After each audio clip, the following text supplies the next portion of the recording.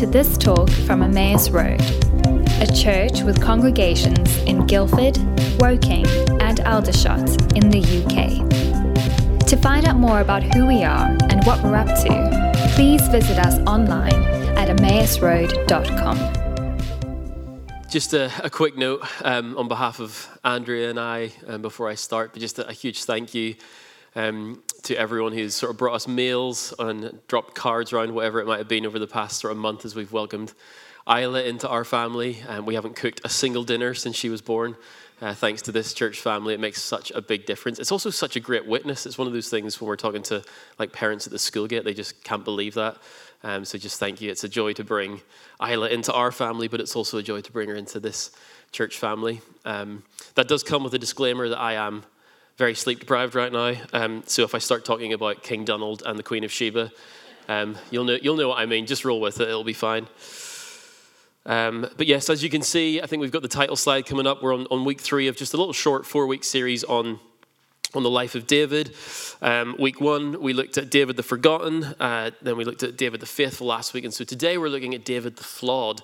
Adam texted me when I was on paternity leave and said, hey, would you mind doing the one on the 4th of February? And I said, yeah, that's fine. Is that the one on like Flawed? And he's like, yeah, you'll be great at it.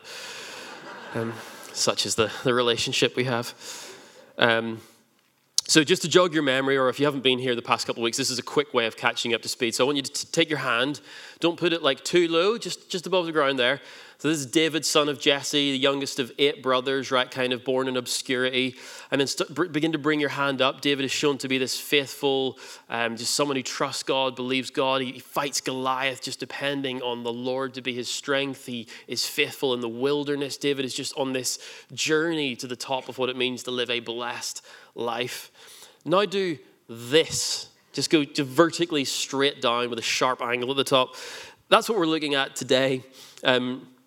David, at the end of 2 Samuel chapter 10, is at the height of his success. He's the king in Jerusalem. He is a righteous, wise leader. He's not perfect. The Bible doesn't hide some of his flaws, but he, so far, based on everything else we've seen, is kind of this bright hope of leadership that Israel has needed. And then we come to 2 Samuel chapter 11, and things take quite a stark turn. So today we're going to look at one of the most famous stories, not just in the Bible, but one of the most famous stories in the world. It has resonated, captured imaginations for thousands of years.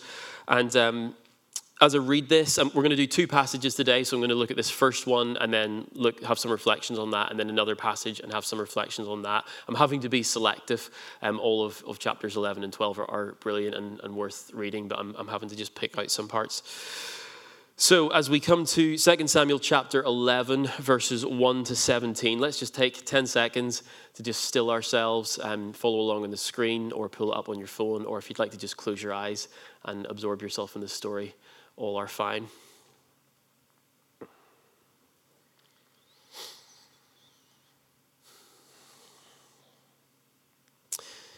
In the spring, at the time when kings go off to war, David sent Joab out with the king's men and the whole Israelite army. They destroyed the Ammonites and besieged Rabbah, but David remained in Jerusalem. One evening, David got up from his bed and walked around on the roof of the palace. From the roof, he saw a woman bathing.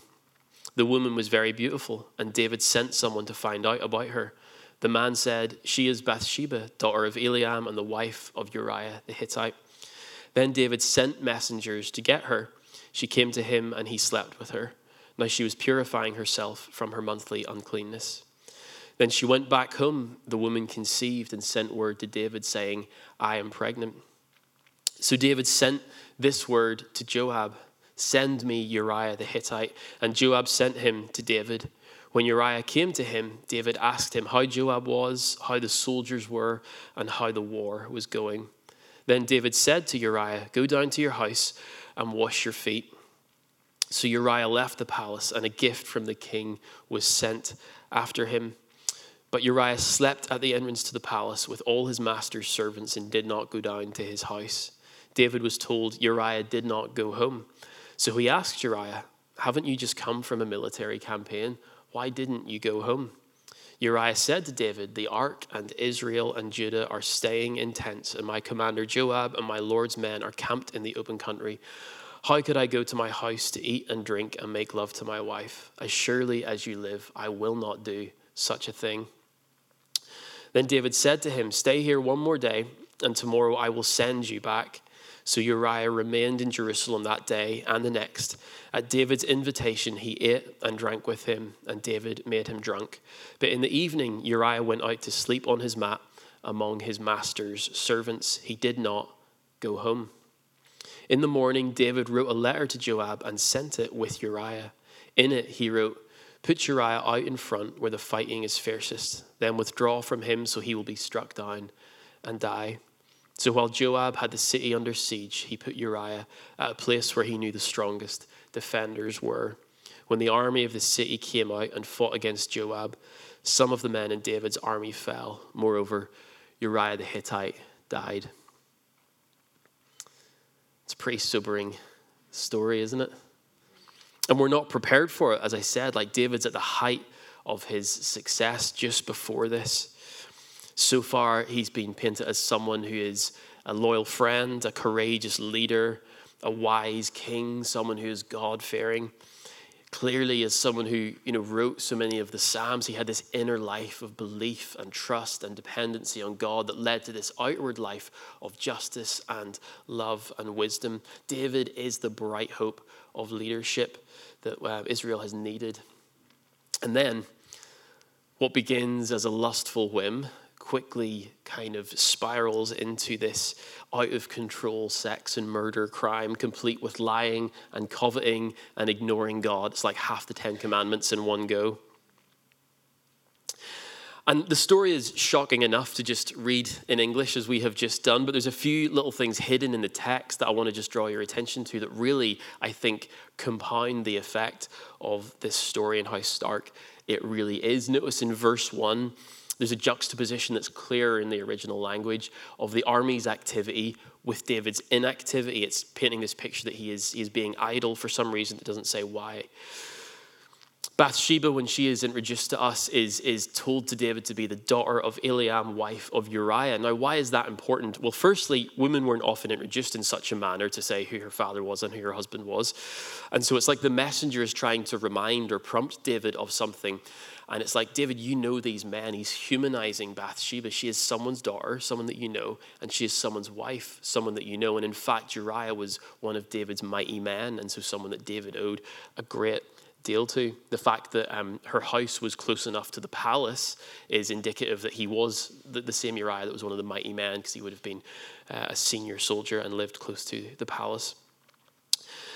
And also, a little side note, often this story, when it's portrayed, and I think of growing up and hearing this story, you sort of see cartoon pictures of like Old Testament stories, and it always depicts Bathsheba as being on the roof, and there's almost this insinuation that she was tempting David, and I don't think that's evidenced in the text at all. In fact, she was probably inside her house and he saw her through a window. Another interesting little thing, if you happen to be at the first service, which I think a few of you were, you're not allowed to answer this question. There's a particular verb that gets a very heavy feature in this passage. Does anyone notice what it was? It happens about 11 times. It's sent. And so there's a great deal of sending that happens. If you read it, David it's almost like it's communicating his position as being above others, and he's slightly distanced from the kind of personal ramifications of some of his decisions. He sends the army, he sends for Bathsheba, he sends for Uriah to come to, it happens, if you go through it again, you'll notice it happens quite a few times. One scholar described that as the theme of the passage. And then notice how the story of the actual act between David and Bathsheba is told to us.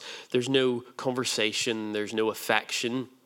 It's relayed just almost entirely in verbs. And again, in Hebrew, the terseness of this is much more evident, but it literally goes like he sent, he took, he lay, she returned, she conceived. It's a very dispassionate recounting of events, almost communicating that to David, that's what it was. It was just this disposable interaction. Another, I think, telling fact from the original language is that when David talks to Uriah, he inquires as to the well-being of Joab, of the army, and of the war. A way of saying that verse would be, how is it going with those three things? And the word there in Hebrew is a word that you'll probably know. It's shalom, which means wholeness. It means, flourishing, well-being. Shalom is a desirable thing. And so as David is underneath actively destroying shalom, he has this front of shalom, shalom, shalom, right? So there's a kind of double-edged thing going on in David's speech here. Uriah the Hittite, why are we told that he is a Hittite? Why is that important? And we're told that multiple times. Well, a Hittite was someone who was a convert to Judaism, so he would not have been brought up knowing Yahweh, knowing the Torah in the way that David would have done. And so the great irony built into our text, which again is easy for us to miss, is what it's showing very clearly is that this person is acting more righteously, more in accordance with Yahweh than the anointed king of Israel. Uriah is shown multiple times to be a man of integrity. He refuses to compromise on his commitments as a soldier and as a servant of David's. So there's great irony. And in fact, David gets him drunk, and Uriah drunk is more righteous than David sober. Like that is the level that it's going to here. And then, there's nothing in the Hebrew that I'm telling you here, but I just think, dwell for a second on the fact that David wrote that letter of Uriah's murder, gave it to him to carry himself. I mean, this is shocking levels of misdeed here. And so this story is in every way designed to shock us and to give us pause for thought. And I'm wary of reading a biblical text and going, therefore, here's some little rules to follow and we'll be fine, which does happen a lot. But I think there's a couple of observations that we can make about this particular story that I think hold truth and hold something in them for us. The first thing that I think is clear is that if this kind of thing can happen to King David, then we are all susceptible to it. You're not ontologically different than King David. And, we're very quick to turn people into the bad guy. We read a story like this and suddenly it's easy to say, oh, he's the worst, isn't he?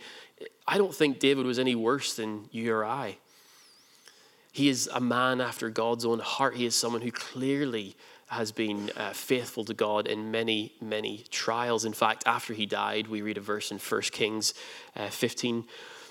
Looking back at David, it says, because David did what was right in the eyes of the Lord and did not turn aside from anything that he commanded him all the days of his life, except in the matter of Uriah the Hittite. So this stain stays with him, but David is still a good man, all things told.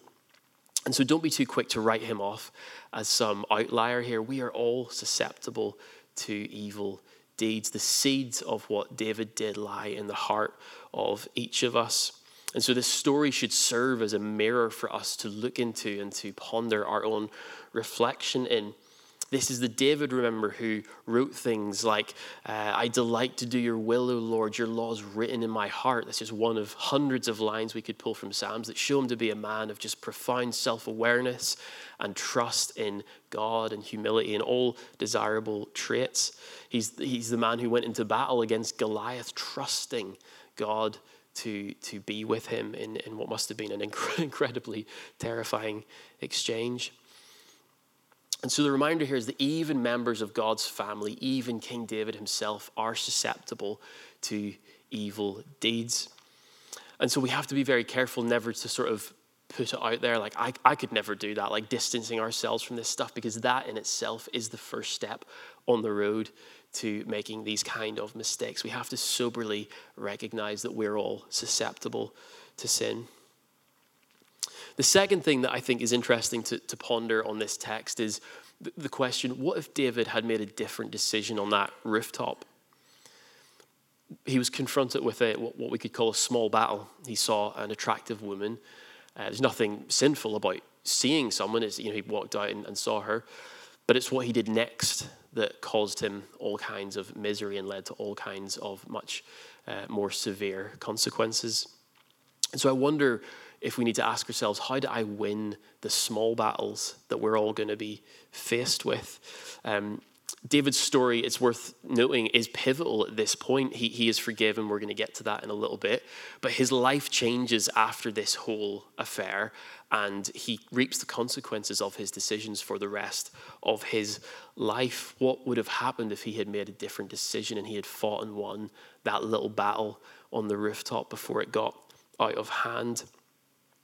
So you can choose the inputs that you allow in your life, but you can't control the outcomes. And so David could have controlled whether or not he acted and sent and inquired after Bathsheba.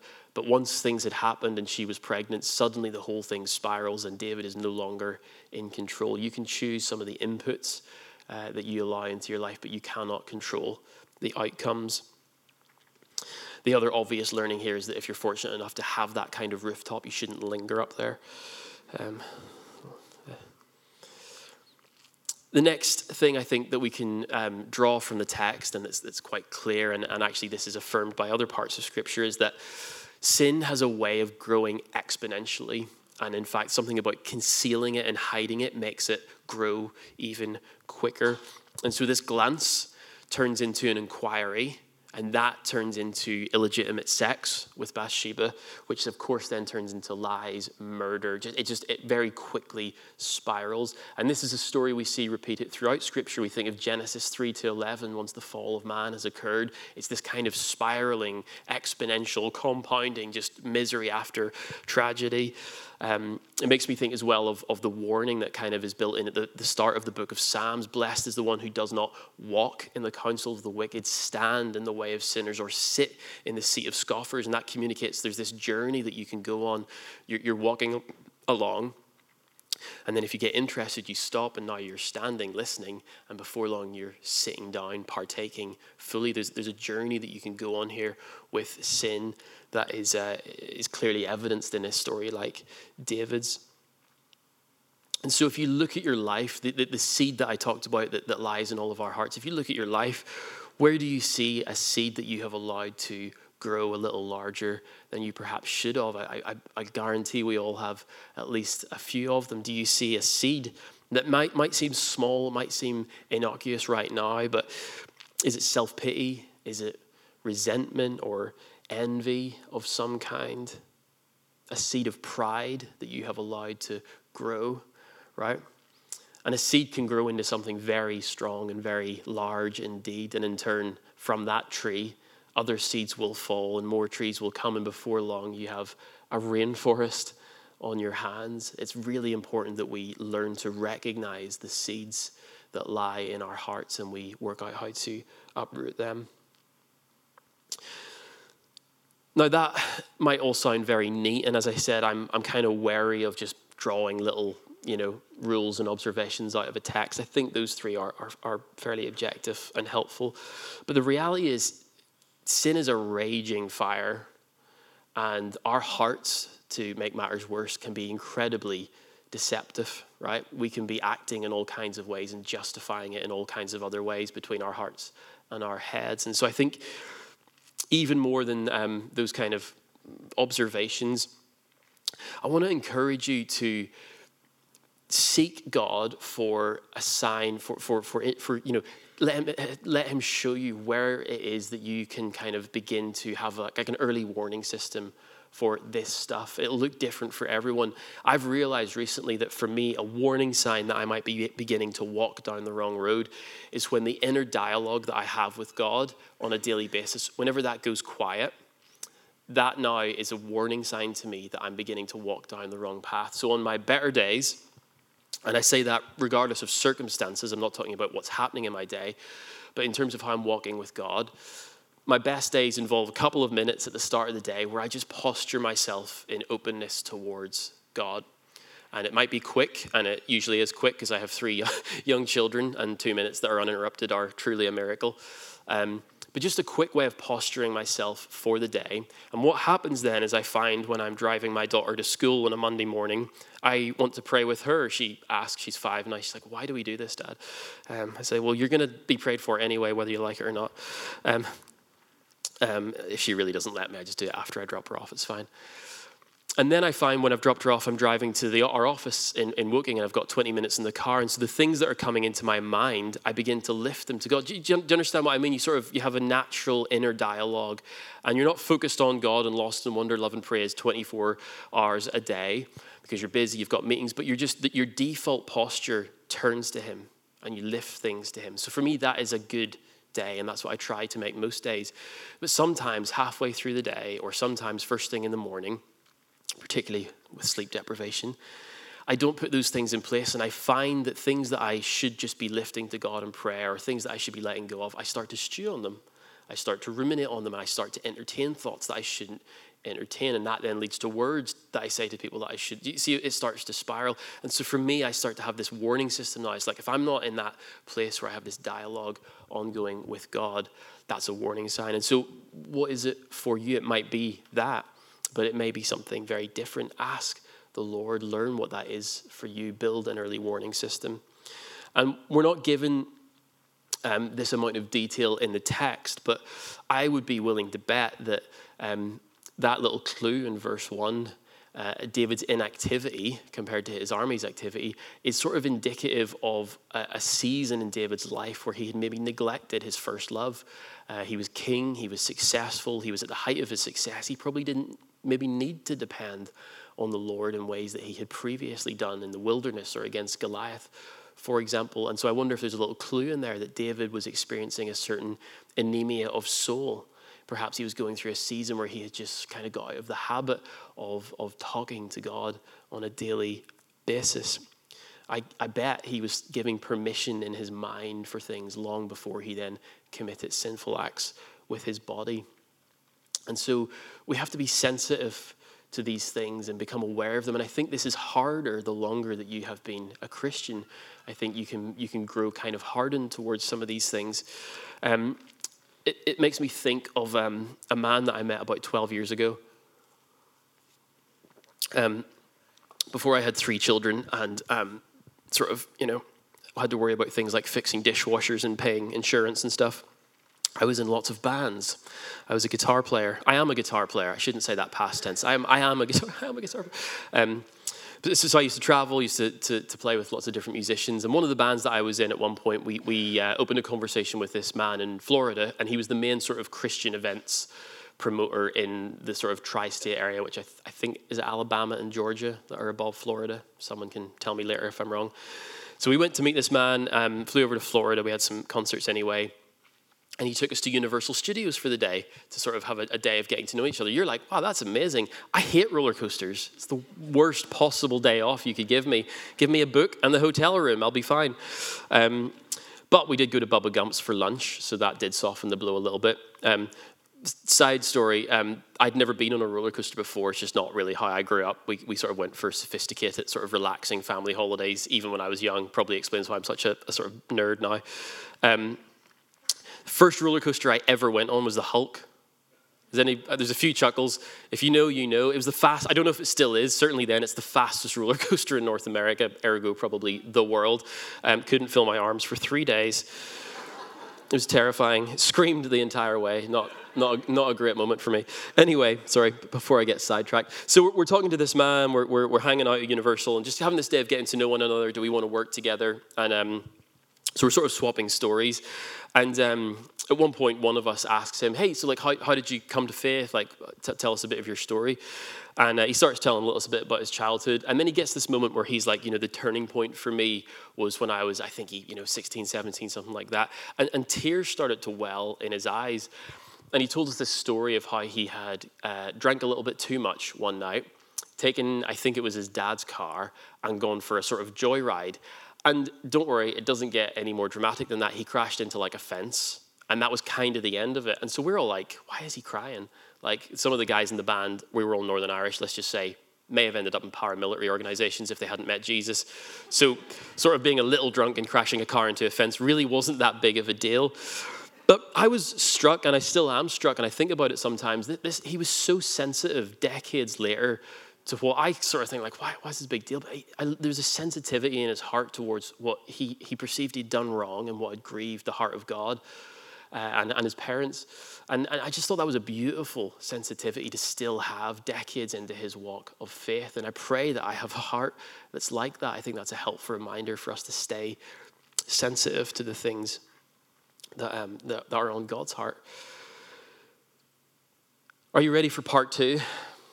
Okay. So once we have recognized that we are susceptible and we're sober-minded about the reality of sin, and of course we could spend a whole session talking about the evil in the world that's much wider today. I'm talking about our individual hearts. Once we've recognized our common bond with David in this matter, we are ready for the surprising twist that comes next. So it's going to come up on the screen, or feel free to pull up 2 Samuel chapter 12 and verses 1 to just the start of verse 7. So this is after all of this stuff has happened and David has committed the worst atrocities in his life. The Lord sent Nathan to David. When he came to him, he said, "There were 2 men in a certain town, one rich and the other poor. The rich man had a very large number of sheep and cattle, but the poor man had nothing except one little ewe lamb that he had bought. He raised it, and it grew up with him and his children. It shared his food, drank from his cup, and even slept in his arms. It was like a daughter to him. Now a traveler came to the rich man, but the rich man refrained from taking one of his own sheep or cattle to prepare a meal for the traveler who had come to him." This is a culture where hospitality to strangers was a very important matter. "Instead, he took the ewe lamb that belonged to the poor man and prepared it for the one who had come to him. David burned with anger against the man and said to Nathan, 'As surely as the Lord lives,'" that's a very serious thing to say, "the man who did this must die. He must pay for that lamb 4 times over because he did such a thing and had no pity." Then Nathan said to David, "You are that man." Very powerful story. Notice right off the top of chapter 12 who's doing the sending now. God sends Nathan to David. And we don't have what we might expect after what the sort of severity of what David's done, which we have pondered. You might expect God to send someone to like shout the walls down, right? And just like really, tell David what he's done in kind of this dramatic encounter. But that's not what we get. What we get is a parable. We get this sort of story. And if you've been around the last couple summers at Emmaus, we've studied quite a few of Jesus's parables. And in short, a parable is a little story that is designed to draw you in and tease you into active thought and to help you to notice and to perceive things that you wouldn't otherwise notice. Very, very powerful. And there's a reason Jesus taught in that manner. And we have a case in point here of how well a parable works, because David is drawn right into this story that Nathan tells him. And what happens is his sort of religious anger begins to bubble up as he sees the awful thing that this rich man has done. And David's response is extreme, even under the Mosaic law that they lived with. And in this society at the time, the king also acted as a judge. People would have brought cases before him and expected him to dispense with justice. And so David really should be the safeguard of justice for his people. And he vehemently says, "Who is this man?" And right when he is at this moment of dealing out judgment, Nathan utters the words. And I would love to have been in the room, right? I think Nathan probably did it quite quietly. He looks at me and he says, "You are he." Nathan's story has put David like squarely in the crosshairs here. But notice that this indictment of David doesn't come as the first thing that Nathan says. It comes as the conclusion of his little tale. And I think that tells us something about how God works with us. God doesn't denounce David in such a way that immediately puts his back up and his defenses up. We know that doesn't work, right? And we think of stories of maybe certain Christian denominations that might go and picket funerals and all of this that stuff. It just doesn't work. It doesn't open dialogue. It doesn't invite discussion. It just puts barriers up with other people. Tim Keller of this sort of passage says it shows that God is not God is always for conviction and conversion over condemnation. And it makes me think of John 3:17. For God sent his son into the world not to condemn the world, but to save the world through him. We're so quick to condemn others when we think they have done something wrong. We love, don't we? We love to just deal out our opinion and what we think should happen to these terrible people that have done such and such. We're so quick to condemn, and that is not what God is like, as we can see in this story.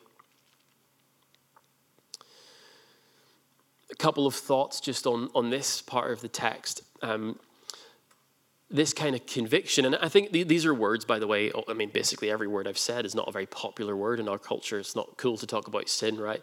And conviction, condemnation, these are difficult words. People don't really like these words, but it's very important that we have a healthy understanding of the difference between conviction and condemnation. Often people think they're the same thing. They're not the same thing, and it's important that we know that. And who knows that when you've done something wrong, or you've done something inconsistent, or you've done something in that realm, it's often those around you who know you best that point it out to you. Is anyone grateful to have people like that in their life? It's often a spouse or a good friend. We recently had a fun instance of this happening with our children, where Xander, our 3-year-old, didn't want his bath one night, and then it gets to bedtime, and we're like, this is a delaying tactic. He wants a bath then suddenly 5 minutes before bedtime. And so my wife says to him, okay, you can have a 5-minute bath, hops in, has a 5-minute bath, end of story. And then like 2 weeks later, the same thing happens with Willow, our 5-year-old. And she doesn't want her bath at the right time. And then just before bedtime, she says, Mom, I really want a bath now. And Andrew says, no, it's 5 minutes to bed. It's not time for a bath. And she looked at Andrea and she said, but you said Xander could have a bath, last time when he asked this. So she spotted this like inconsistency. I'm not looking forward to this as my children grow older and more shrewd and observant than they already are. But often we need help spotting the things that we are blind to. And what I want to say to you is be a Nathan for those around you and find yourself some Nathans. Last week, Adam encouraged us to be a Jonathan and to find some Jonathans. Jonathan came along and gave David strength and encouragement when he needed it. But we also need Nathans, right? We need people that are willing to tell it to us straight and who we are able to listen to, right? It's not easy to get feedback or something like this from someone you don't really know or trust, but you need to have people that you allow to speak to you in this way. You think of Hebrews 3:13. Exhort or confront is another word you could say there. One another daily, lest you be hardened by the deceitfulness of sin. How do we be that kind of people? And by the way, this doesn't happen electronically. Doing this on Facebook or whatever doesn't... is Facebook... I don't even know if it's still a thing. I haven't had it in years.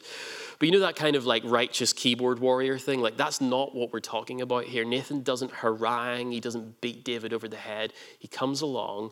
He allows the Lord to guide him. And he leads David to a place of realizing himself what he has done. And so how do we do that? By the way that we live our lives and the way we treat others around us, lead others to a place like that. So be a Nathan and find yourself some Nathans. And even more importantly than that, I think this passage also reveals something really crucial about the heart of God towards David and therefore towards you and towards me.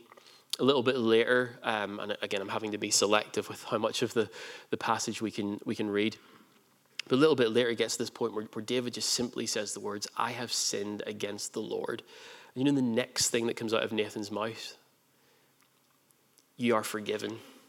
The Lord has forgiven. The Lord has taken away your sin.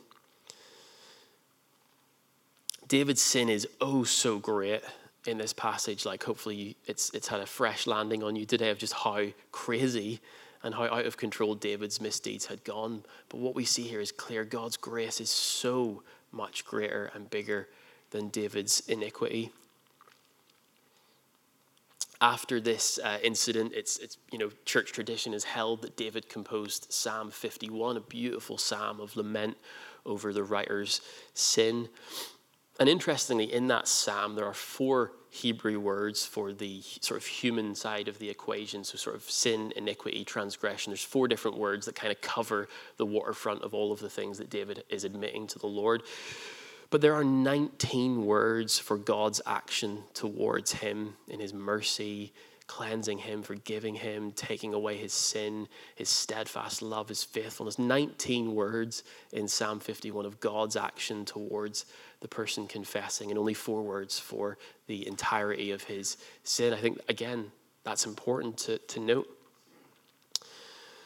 And so David has found himself at the end of this exchange with Nathan firmly in the crosshairs, as we said.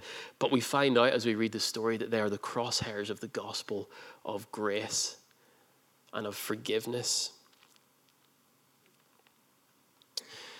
And there's another sort of literary thing going on here, because in 1 Samuel, in the story of Saul, he also has a moment where he's kind of found out about something and he kind of confesses, repents, but it's not the same and it's not really genuine.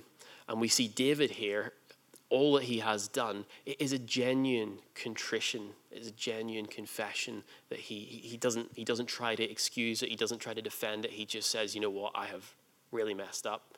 And I think that's important to note. It's holding these 2 kings up and it's saying, like, go the way of David, like he is the man after God's own heart. And yes, he is not perfect, far from it, but he doesn't keep going down that path. He confesses and he repents. It makes me think of 1 John 1:9, that beautiful promise, if we confess our sins, he is faithful and just and will forgive us all of our sins and cleanse us from all unrighteousness.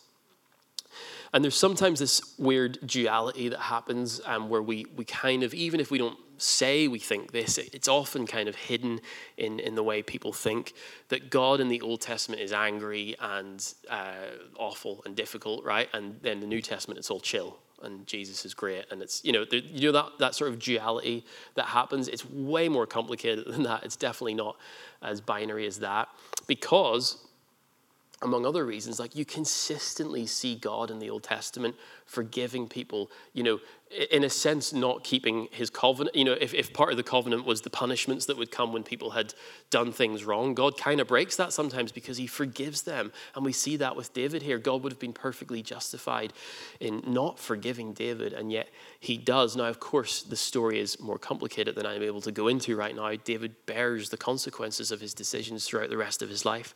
But in this moment, his genuine repentance leads to God forgiving him, taking his sin away. And we think of one of the oldest it's kind of this divine self-revelation that happens in Exodus 34. God speaking to Moses says, Yahweh is a compassionate and a gracious God, slow to anger, abounding in love and faithfulness, maintaining love to thousands and forgiving wickedness, rebellion, and sin. Time and time and time and time again, we see God going out of his way to forgive us, to chase us down with his mercy and his grace. God is not waiting on the sidelines of your life trying to say, I told you so. He's not waiting to beat you over the head with all of the things that you've done wrong. He is willing that you would turn towards him and receive his forgiveness. It says in 1 Peter, God desires that all would be saved, that all would come to know him. That is the heart of God. And so often we fall into this place of thinking that he is out to get us and that he's out to condemn everyone. God is not out to condemn us. He wants to lavish his grace and his love upon us, as he does here with King David. It's always a mistake to concentrate on our sins when the main event is God's action on our sins. I wonder if the worship team want to join me up here.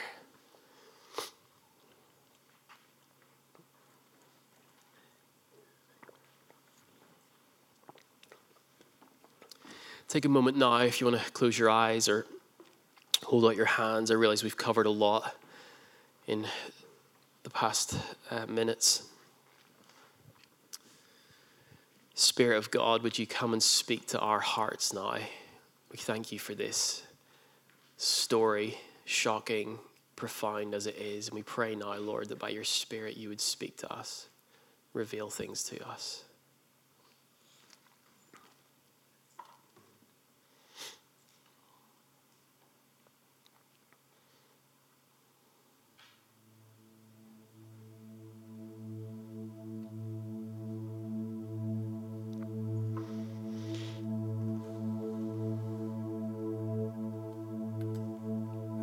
There may be different parts of what I've talked about that resonate with you, and I'd love to encourage you just to ask the Lord for one of them. It may be something different than the ones that I'm about to share, but just be attentive to His Spirit in this moment.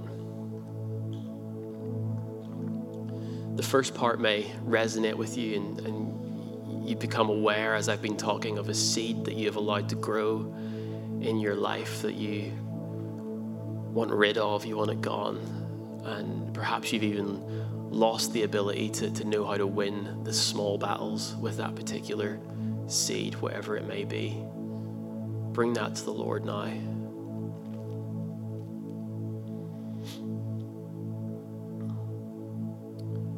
Perhaps that story about Nathan and how he led David to a place of conviction is making you realize there's someone that you care for, someone that you know who is making bad decisions and you don't know what to do. And the encouragement today is be a Nathan for them. Draw alongside them. Don't beat them over the head with it.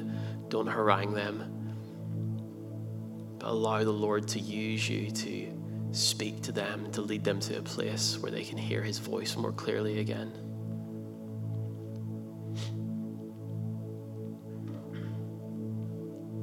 Perhaps it's that final part and you struggle with the idea that God is truly for you, that He's not waiting to trap you.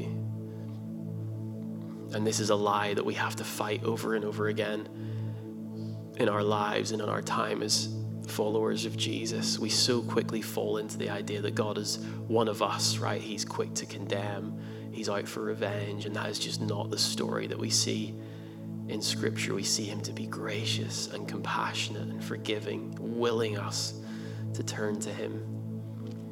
And so perhaps today you need to hear that truth again. He is for you and not against you. He is the Father of the prodigal son who gathers up his garment and runs to meet you.